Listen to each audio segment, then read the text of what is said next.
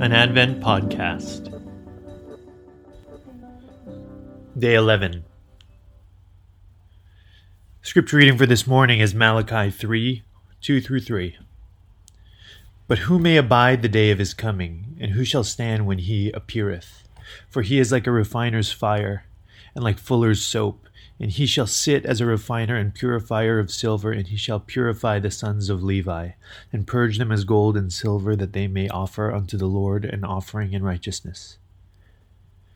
Poetry from this morning is Eye Mask. In this dark I rest, unready for the light which dawns day after day, eager to be shared. Black silk shelter me.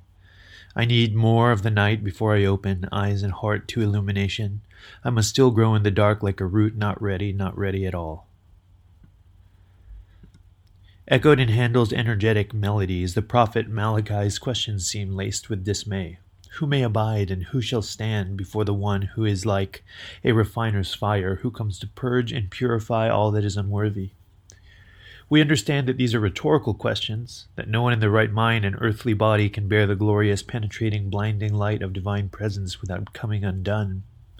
We rightly desire purity, but we also recognize that purification requires pain. The poem Eye Mask gently reframes our field of vision. Like light, darkness works on us in different ways. It can terrify if it hides our fear or loneliness or sin, but in different circumstances, darkness can provide a respite and space for reflection. For the poem's speaker, darkness offers a kind of rest, but it seems like a tenuous, temporary one, a reprieve from the work he or she is not ready to complete. The darkness holds for that person attention, underscored in the poem's short two-word hinge, I need. Not a flash of fire, but in time of the dark, to retreat, to repair, and to reach down, quote, like a root not yet ready to support the full weight of the branches above.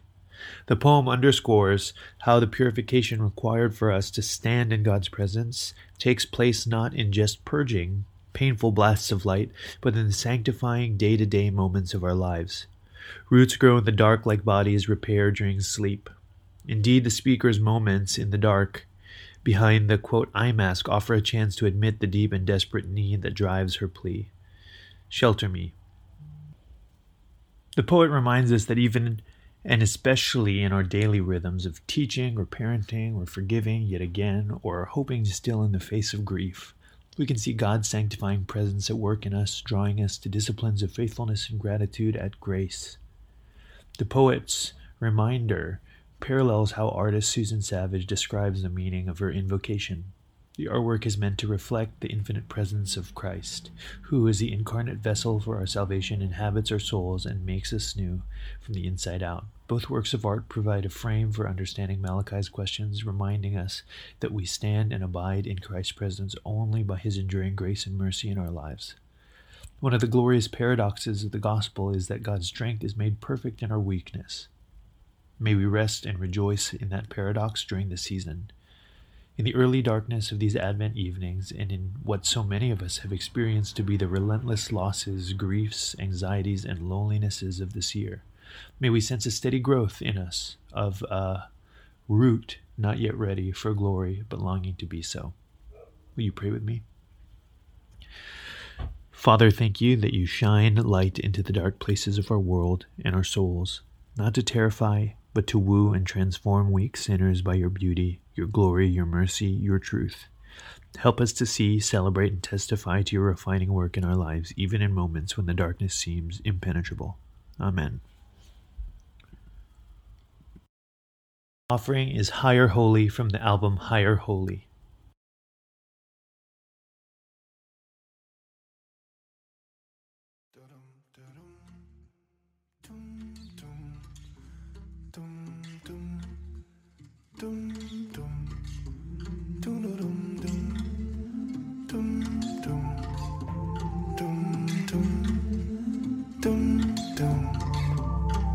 Draw me nearer, draw me closer. I just want to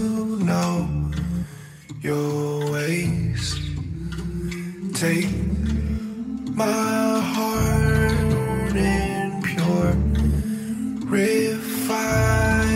it. I just want to know your ways are higher, infinitely, infinitely higher, and your ways are holy, infinitely, infinitely holy. It's so easy to look the other way when my neighbor needs my hand. Holy Spirit, teach me how to see beyond myself, 'cause your ways are higher, infinitely, infinitely higher, and your ways are holy, infinitely, infinitely holy.